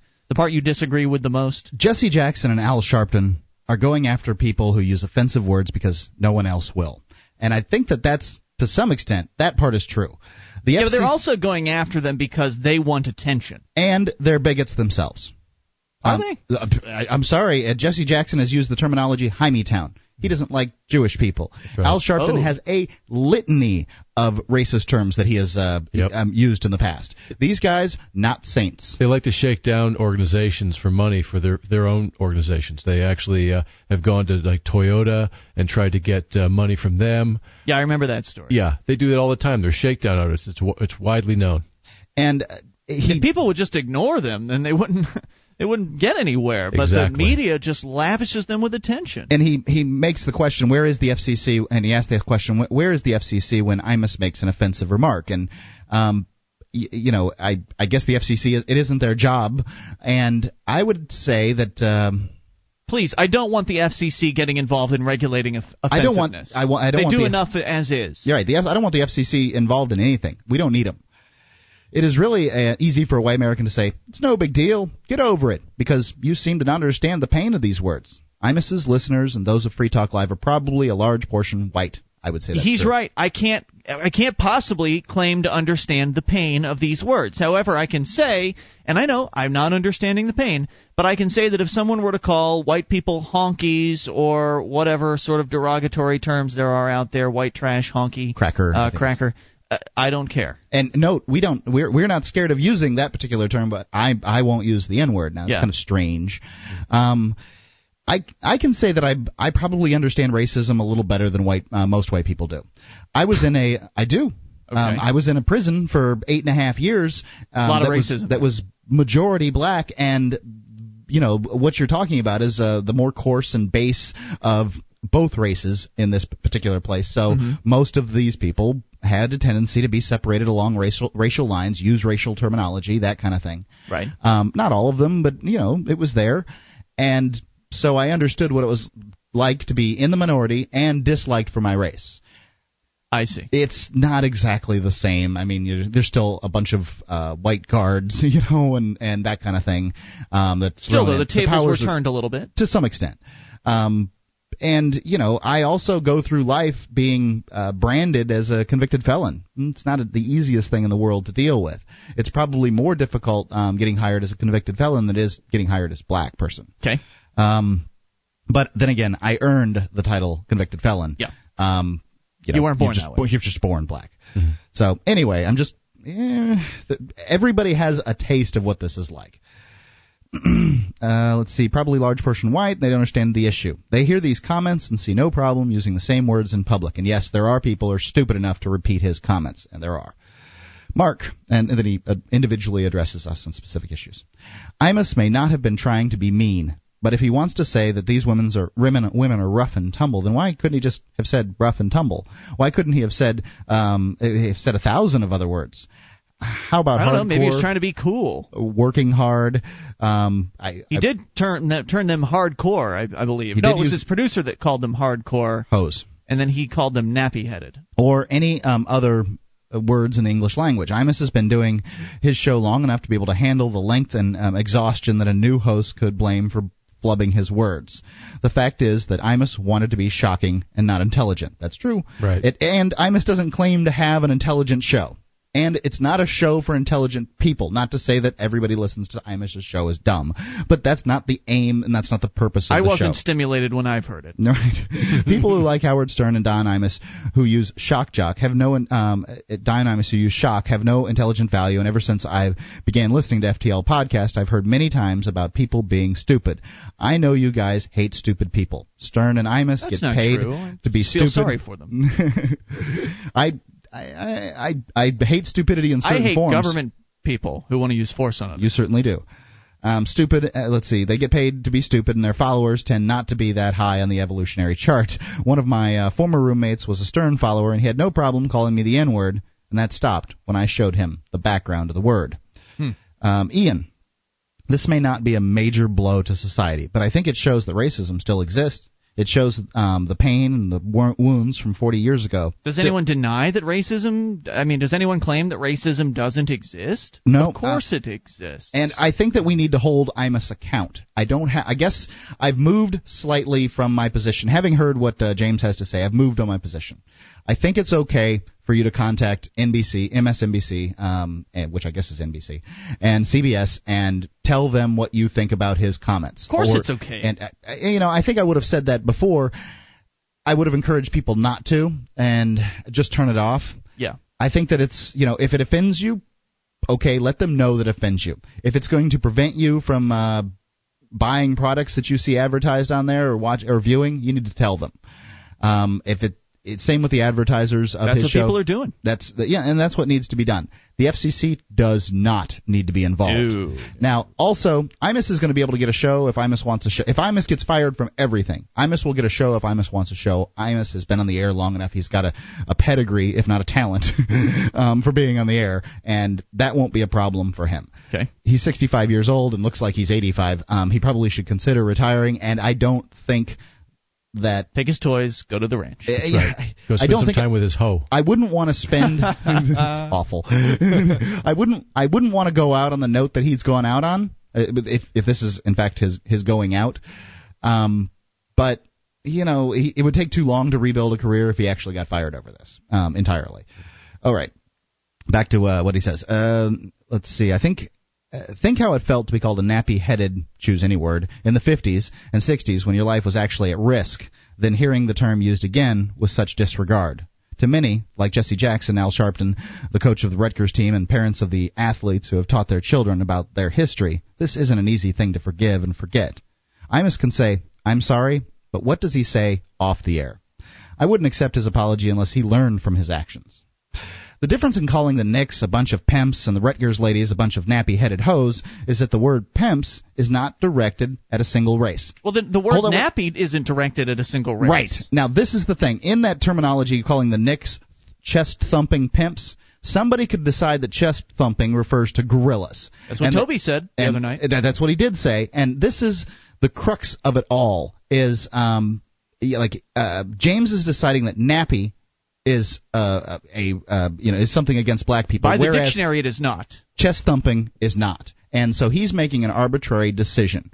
As did everyone else who's been offended by this. Right, as they are.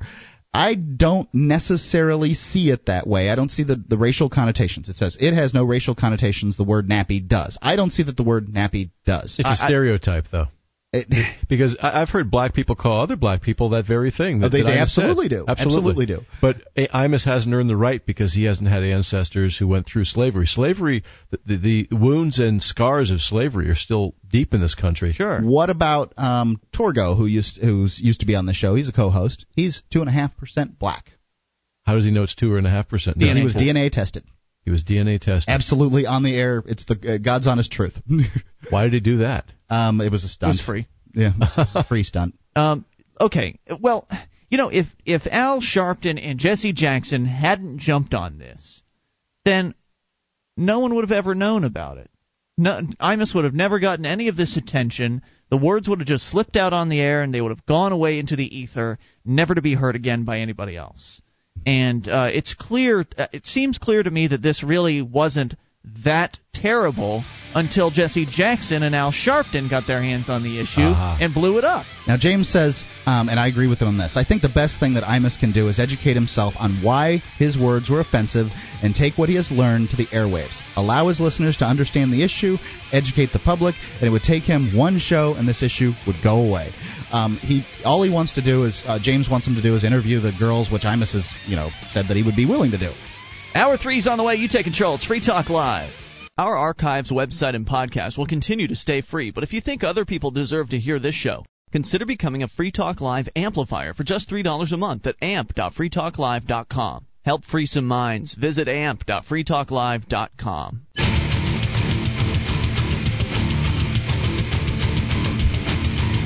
This is Free Talk Live, and you can take control of the airwaves toll-free at 800-259-9231 as we launch into hour number 3 of the program, 1-800-259-9231. Ian here with you. And Wayne. And Mark. You can join us online at freetalklive.com, where all the features are totally free. Once again, that is freetalklive.com. As we jump right into the phone calls, let's go to George in D.C. on the amplifier line. Hey, George.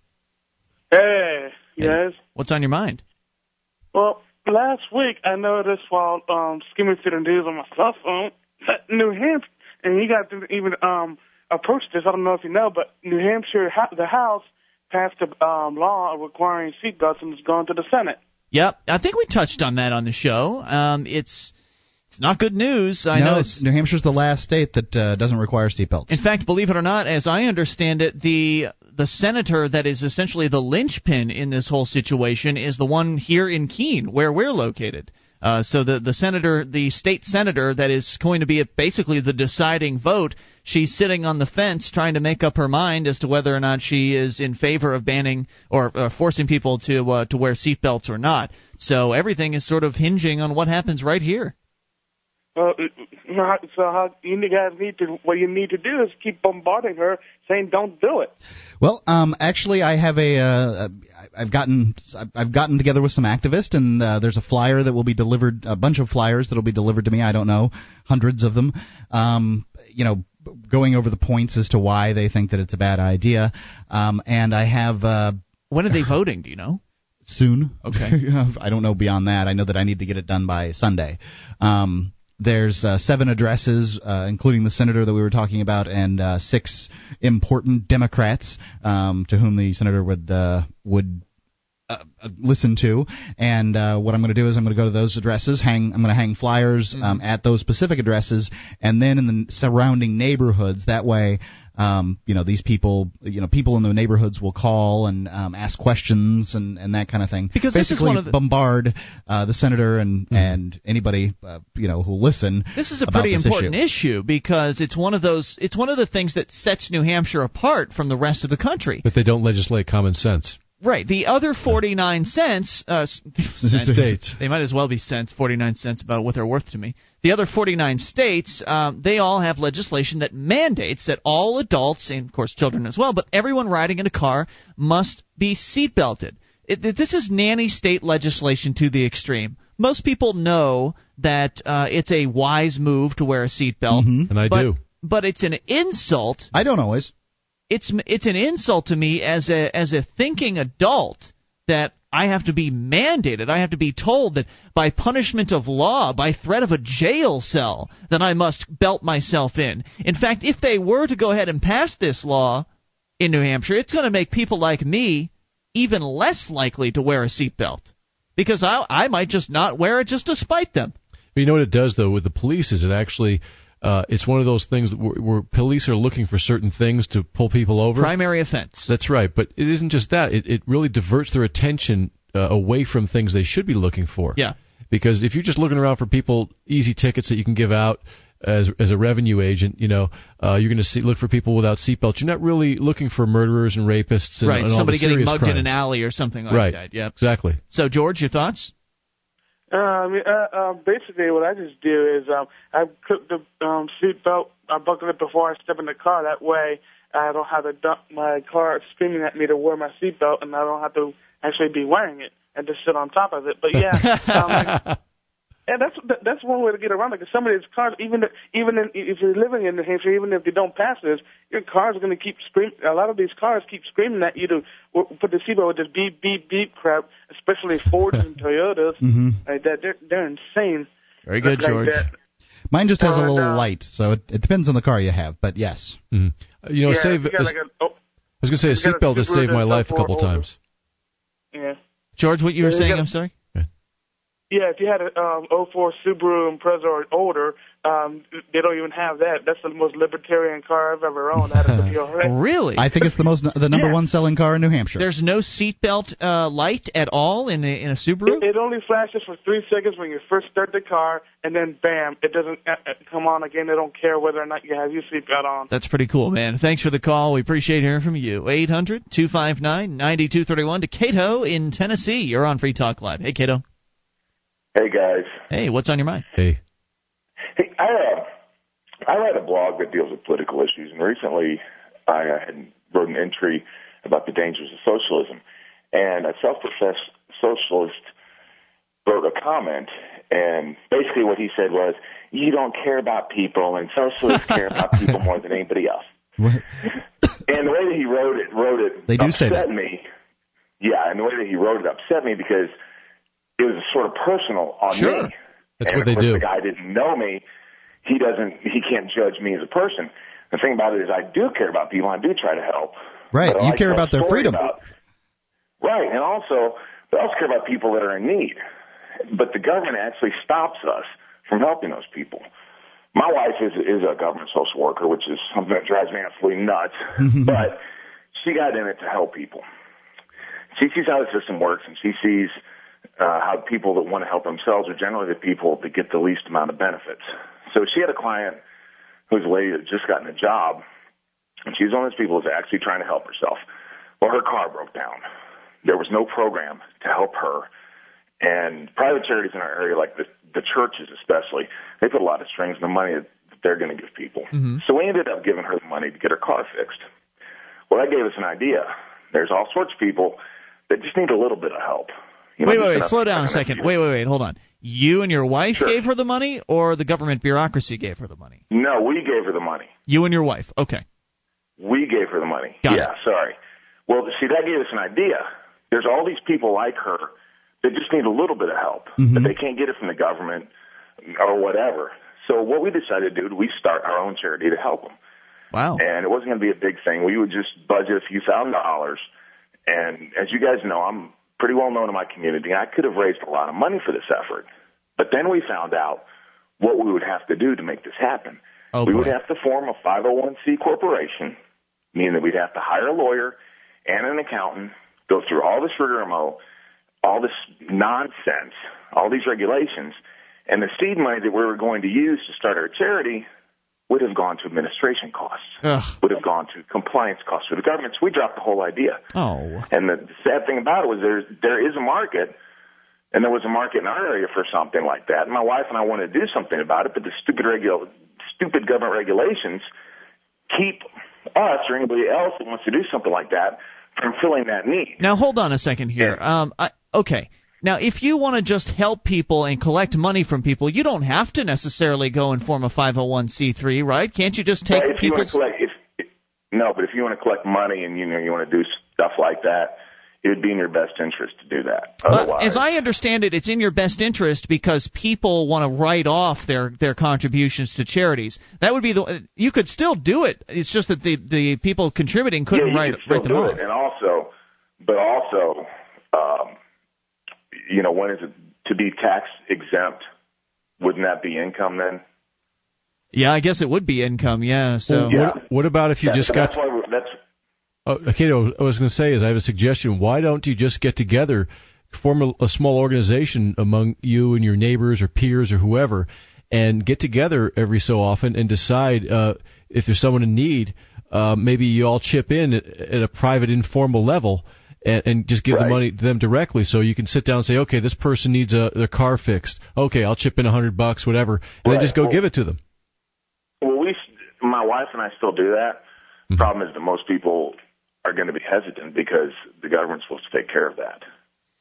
Or they might think or they might think, well, you're not a 501c3, so you might just be trying to enrich yourself. How do I know How do I know you're not giving the money to your friend and he's giving you a cut? And we could still, if we didn't have these government regulations, we could still keep a transparent charity, by having an internet record of where our expenses go and where we collect money and all that sort of thing, putting our balance sheet on the internet, which would make it transparent, and we wouldn't have to go through all that stuff, basically. Yeah, I see where you're coming from on that. I know that, for instance, here in Keene, we got the Free Keene organization, which is essentially a private group, and that's the way I'm going to keep it. And if it prevents people from contributing, then so be it. I'll get a smaller amount of contributions, but either way, we can still do good things with a little bit less. Cato, thanks for the call. More's on the way. This is Free Talk Live.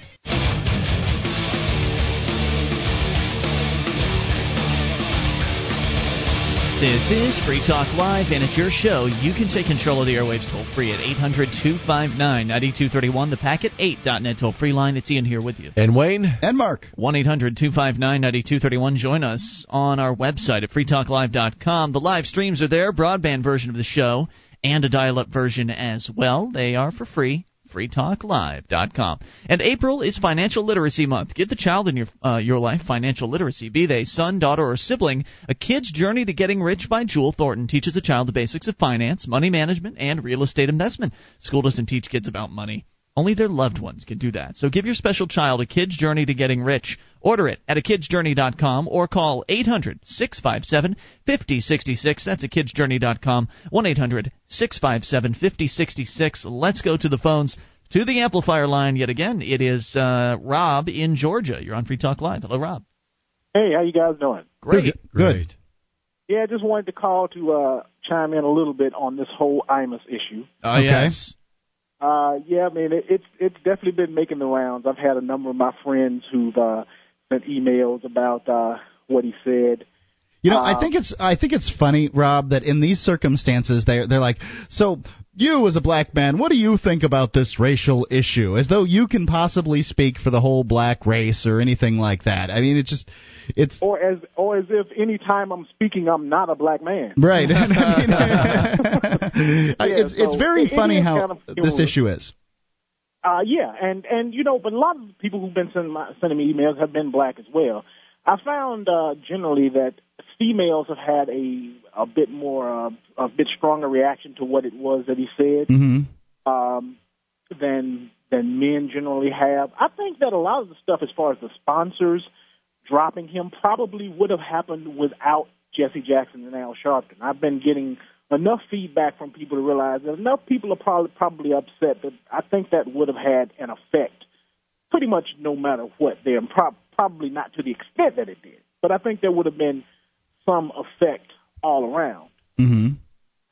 One thing that, there are definitely some differences in, I would say, typical black and white responses to any sort of racial situation.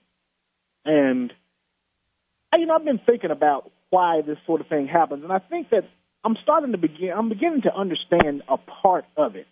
Okay. I try to analyze things in a pretty dispassionate way. It's just my nature. I majored in math, so that's just the kind of guy I am. Plus, you're just a heartless libertarian. Yeah, there you go. Cruel and cold. You don't care about the children. But one of the reasons I think that happens is during so much of this country's history, when you started, black people lived in very segregated neighborhoods. So typically, the white people who black people dealt with were people who were either in the government or essentially in cahoots with the government, which is essentially what a slave owner is. Okay. Now, because of that, I believe that has skewed a lot of people's opinions of whites among blacks, because what happens over a period of time, I believe, is that you begin to conflate government officials, government attitudes, all of that brutality with all white people, because those are the only white people you see. Makes some sense. So what I think that's one of the reasons why so many black people take when a white person says something so much more seriously, because there's that underlying sort of assumption and attitude that this is someone who can force this reality upon me. Whereas when a black person says it, it's just a guy. Mm-hmm. I see where you're coming from on that, though. There are certainly a few black people in government as well. Oh yeah, and that's one of the reasons why I believe that this attitude will indeed change. Because if you look at some of the things that go on in cities, I definitely don't believe anyone could successfully make the argument that black politicians have benefited blacks considerably more than white politicians do.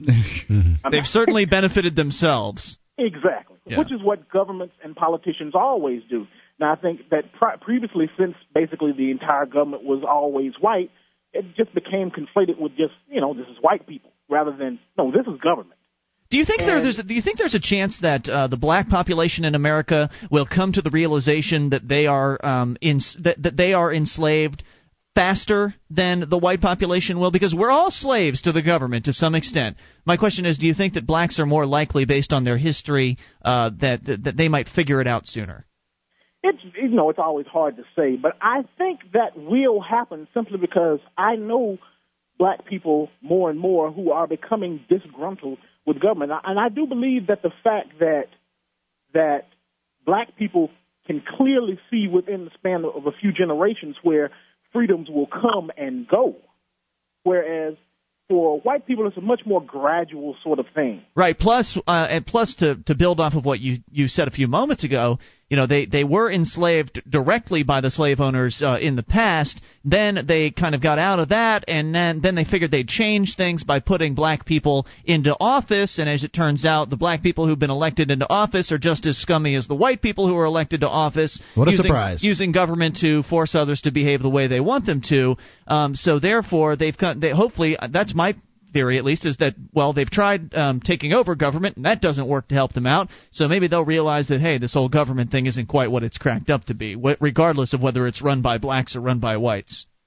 That's always what I'm looking to push for. I mean, one of my cousins and I were talking about the last presidential election, and he was talking about, and I remember one of the things he said to me, well, Rob, somebody's got to run the country. And I looked at him, I said, that's exactly the same sort of thing that John C. Calhoun and any number of other people said about black people during slavery, that someone has to run their lives because they can't do it for themselves. Yeah, that's right. And I would contend that slavery has not gone away, it's just changed form, and actually it encompasses more people now, a bigger percentage of the population. And government is always looking to grasp on to more and more power. I described it to him during that same conversation. I called the election electing massa. Yeah, except now you can elect a white massa or a black massa. Exactly. That's right. or a female massa. Yeah, I mean, you can have your pick so long as you're still a slave. And as bad as slavery was in the late 1700s, early 1800s, a lot of slaves could actually buy their way to freedom. Try to do that now. Exactly. And it's kind of funny that you mentioned that, because that's exactly the point I was going to make regarding the whole notion of voting and not voting. Okay. One of the things I've thought about this whole issue of voting and not voting, and I don't vote for candidates.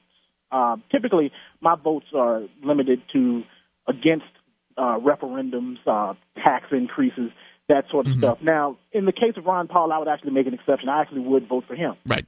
But that's a pretty rare sort of thing. But I don't believe that voting is an endorsement of the government any more than a slave buying his freedom was an endorsement of slavery, even though that was within the slavery system. You're just doing what you've got to do. You're doing what you have to do in order to obtain whatever degree of freedom you can, and that's in fact exactly what one of my ancestors did. One of my ancestors, on whose land my family still lives, bought his freedom prior to the beginning of the Civil War. I mean, wow, fantastic. Rob, great call as always. We really appreciate hearing from you. 800-259-9231 is the toll-free number. Dennis in New Hampshire.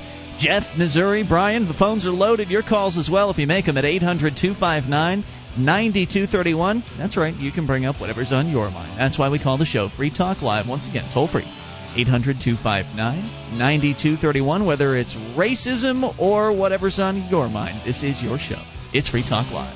Would you like to help others find Free Talk Live? You can help us advertise, market, and promote the show at amp.freetalklive.com. Consider becoming a Free Talk Live amplifier now for $3 a month and get some cool bonuses at amp.freetalklive.com.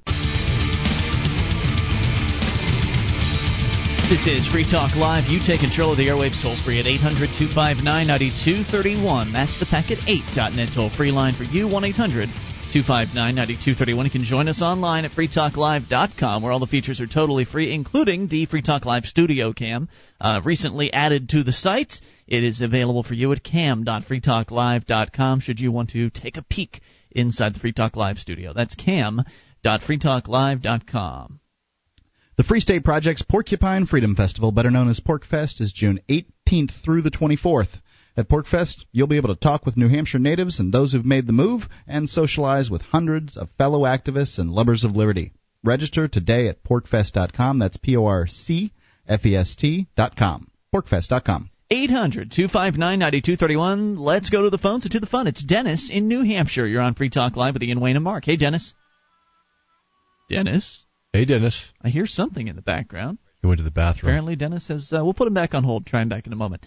800-259-9231. Let's try Brian in Colorado on the amplifier line. Hey, Brian.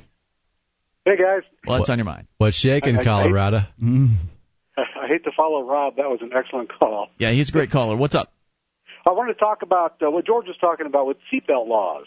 Yeah, the New Hampshire state legislature, State House, passed the legislation that will mandate seatbelts on every adult in the state. It'll be the 50th state to adopt such laws, providing the Senate passes it and it makes it to the governor's desk.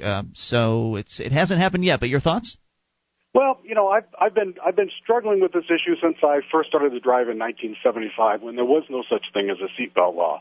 There was barely such a thing as a seatbelt, and my 68 Pontiac had one. And the first thing I did, the first time I got in that car, was to buckle up, because it makes a lot of sense. I mean, when you're strapped to that car, it was a convertible too, you know, so you're not going to go flying out of the thing, and you stand a little better chance, I would think. It just makes sense. But then they started passing these laws, you know, you have to wear your seatbelt.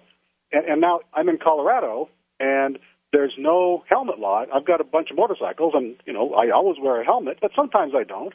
But that's not the point. I mean, it's a really good idea to wear a seatbelt. And a helmet. It's a really good idea to wear a helmet. Yep. So how do you protest these laws? Well, by not wearing it? And then not necessarily being as smart as you could be. Yeah. Exactly. Well, you pretty much you just have to protest them by I guess nobody really does protest these laws. I think they just pay their tickets. Yeah, they just go and they obey them. How do you protest them? I would guess that you would maybe put together some people in cars and, you know, maybe parade past the police department or something like that without seatbelts on, or I don't know. There must be some way to actually bring attention to the issue, and then of course you don't pay your fines, and inevitably they'll throw you in a prison cell for it. Well, but I won't be fined, because I'll always wear a helmet and I'll always wear a seatbelt, because it's a good idea. But I'm not doing it because of the laws. I'm doing it because of physics. Yeah, it makes sense. In fact, I was looking at some of the talking points that Dennis Goddard was sending around here. He's one of the big activists in the political side of things here in New Hampshire. And he'd sent out some talking points as far as making phone calls to the representatives and the senators about this. And one of them was that in Massachusetts, where there is a seatbelt mandate, 65% of the people comply with said mandate. In New Hampshire, where there is no seatbelt mandate, 64% of the people comply with they wear their seatbelts on their own. So statistically, there's no difference between those two numbers. So actually, mandating seatbelt usage doesn't apparently do a damn thing to increase seatbelt usage. So therefore, that's just evidence that this has nothing to do with personal safety and everything to do with money. Not only control, but also money. Those $45 or $70 fines or whatever they are in your state that the police get to hand out, and the control of being able to pull someone over on the excuse that they allegedly weren't wearing their seatbelt. That's really what this is about. It's not about safety. And that's right. And also, you know, most of the cars today are designed to wear your seatbelt, because if you get in an accident with an airbag and you don't have your seatbelt, if you're not pinned into place, that airbag is going to jack you up. So you should really have it on.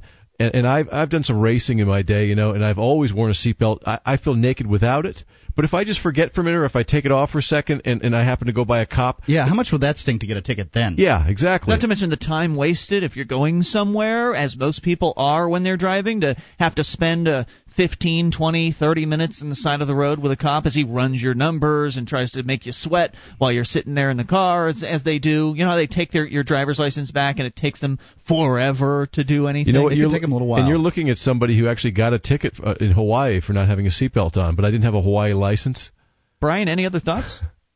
Well, yeah, it's just I feel like putting a bumper sticker on my car that says, "I'm wearing a seatbelt in spite of your law." Thanks for the call, man. 800-259-9231. You know, and the other thing about seatbelts is, you know, people die because of seatbelts. Statistically, it's true. It's not likely, and more than likely a seatbelt will save you. But people have died out there because of seatbelts, and I can't imagine how the legislatures can their conscience will allow them to force people to wear seatbelts that could very well kill them, or force somebody to wear a seatbelt whose father or mother or closest person in their life to them was killed by a seatbelt. Well, they know what's best. Who the hell do they think they are? They know what's best. They think they are your superiors, and they're your mommy. Yeah, well, it's wrong. Yeah, there are certain situations where a seatbelt is more dangerous, but now a lot of these side curtain airbags, and the airbags actually make seatbelts safer and actually do reduce some of those situations. Also, the way cars are designed today to absorb a lot of the shock and take the engine and put it down rather than through the firewall if you get hit head on. Mm-hmm. I mean, the cars are much safer now than they were 30 years ago, but the point is that it's common sense to wear a seatbelt, but if in that moment, you know, that's the time the cop always sees you without the strap across your chest and could give you a ticket. Sure. And I think that this state takes pride in the fact that we don't legislate common sense, and that's almost... Not yet. Yeah, but what that does is that also symbolically puts a big black eye on the state of New Hampshire as being a liberty-oriented state. It's going to make it more difficult, maybe just by a small degree, but it will make it more difficult to get people excited about coming here, for instance, as part of the Free State Project. Let's go back to Dennis in New Hampshire. We're going to try him again. Dennis, you're back on Free Talk Live. Hello? Howdy, guys. Hey, what's on your mind? Turns out, during the extremely heated floor debate on this bill, not just one, two state reps got up in front of all their peers and said they were only alive today because they were in a crash and were not wearing their seatbelts. Really? In both cases, they got T-boned and they were thrown out, and the place where the driver's seat was would have been, they'd have been hamburger. Yeah. Oh, my goodness. Happens. So I think that says volumes about, at what point do you tell people what risk to take? Apparently it didn't say enough volumes to the representatives who then overwhelmingly voted in favor of this legislation. No, it squeaked by. No, it squeaked by 7 votes. 7 If 7 people's votes had been different, then it not by 7 votes, but if 7 people's votes had been different, it would have been. And on top of that, more than 100 of the reps weren't even there that day. Yeah. Attendance is really a big issue. These people need to be, they need to be good students, and attendance does count. But yeah, it's true. You guys as senator is the key to killing this thing in the Senate, so you have some major convincing to do. When is this coming up for a vote? Do you have any idea? They haven't published the date yet. It could be as early as Tuesday. It could be as early as Monday. Or it could be weeks out. Well, I called her. She didn't call me back. So I don't know what, should I keep calling? Or I left a message. Huh? Calling every day or two is, pretty reasonable thing to do. But I don't know about that, but okay. I'll take your word for it. Hey, your prior caller, Rob. Yeah. He was talking about candidates, and he doesn't vote for candidates, and that's a pity. That unfortunately he doesn't know any candidates that'd be cool to vote for. It was really something last November when, of the people that would go to the meet and greets, the porcupine people that I would see on the weekends, the Free Staters, a dozen of them ran for state rep. So, yeah, there was a lot of options. Those are a dozen people worth voting for.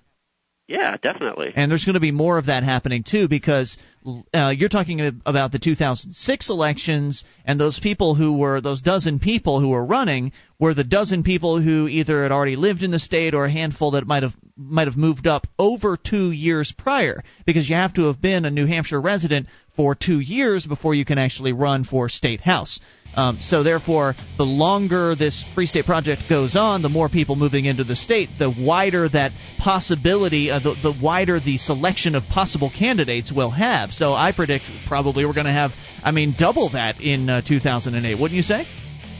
Let's go for it. Very good, Dennis. Thanks for the call. 800-259-9231.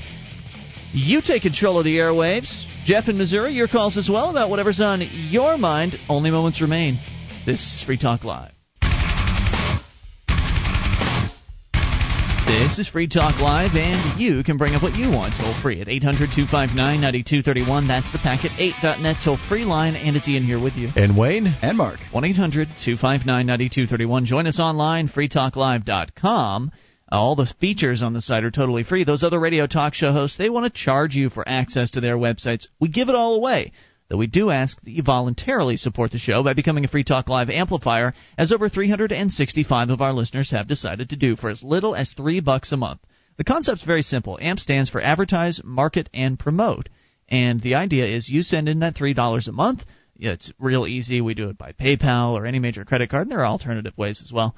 But you send in that money, we take it in, and we turn it around into promoting the show, to getting Free Talk Live on more radio stations around the country, on more people's internet connections, and thereby spreading the message of freedom and liberty as far and as wide as possible. And the fact is, it's working.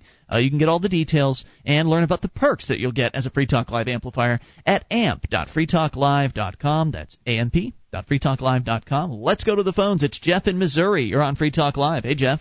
Thank you for taking my call. Thanks for being here. What's on your mind? Well, first, I have one or two comments. My first is about these debates that the Democrats are pulling out of. They're pulling out of debates? Yeah, they're pulling out of Fox News debates. Even though they're sponsored by them, they're not actually being debated by any of the reporters. I see. These are presidential primary debates is what they are? So, wait, Fox News is... Wait, hold on a second. Don't they normally have, like, the Republicans all debating in one debate and then the Democrats all debating in another? So, like, there's not going to be a Democratic debate is basically what you're saying?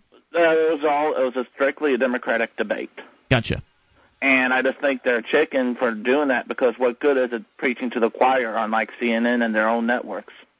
That's a great point. What is their issue? I mean, they just don't like Fox News? Yeah, they just don't. They think they're too conservative and unbalanced, and like CNN is any better. Seems kind of lame. I mean, if someone's going to give me free airtime, I'll take it.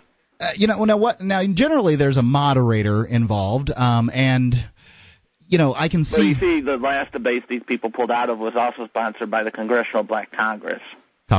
Yeah. Caucus. I don't know. I guess I can kind of see it. Fox will get whatever revenue there is from them being there. I can see. I can see. They don't want to enrich. Why? And it's Edwards and Fox. Obama. Edwards and Obama. And Hillary. Hillary's pulled out now too. Yeah. Today. I just think they're chicken, because what good is, like I said before, what good is it preaching to the choir?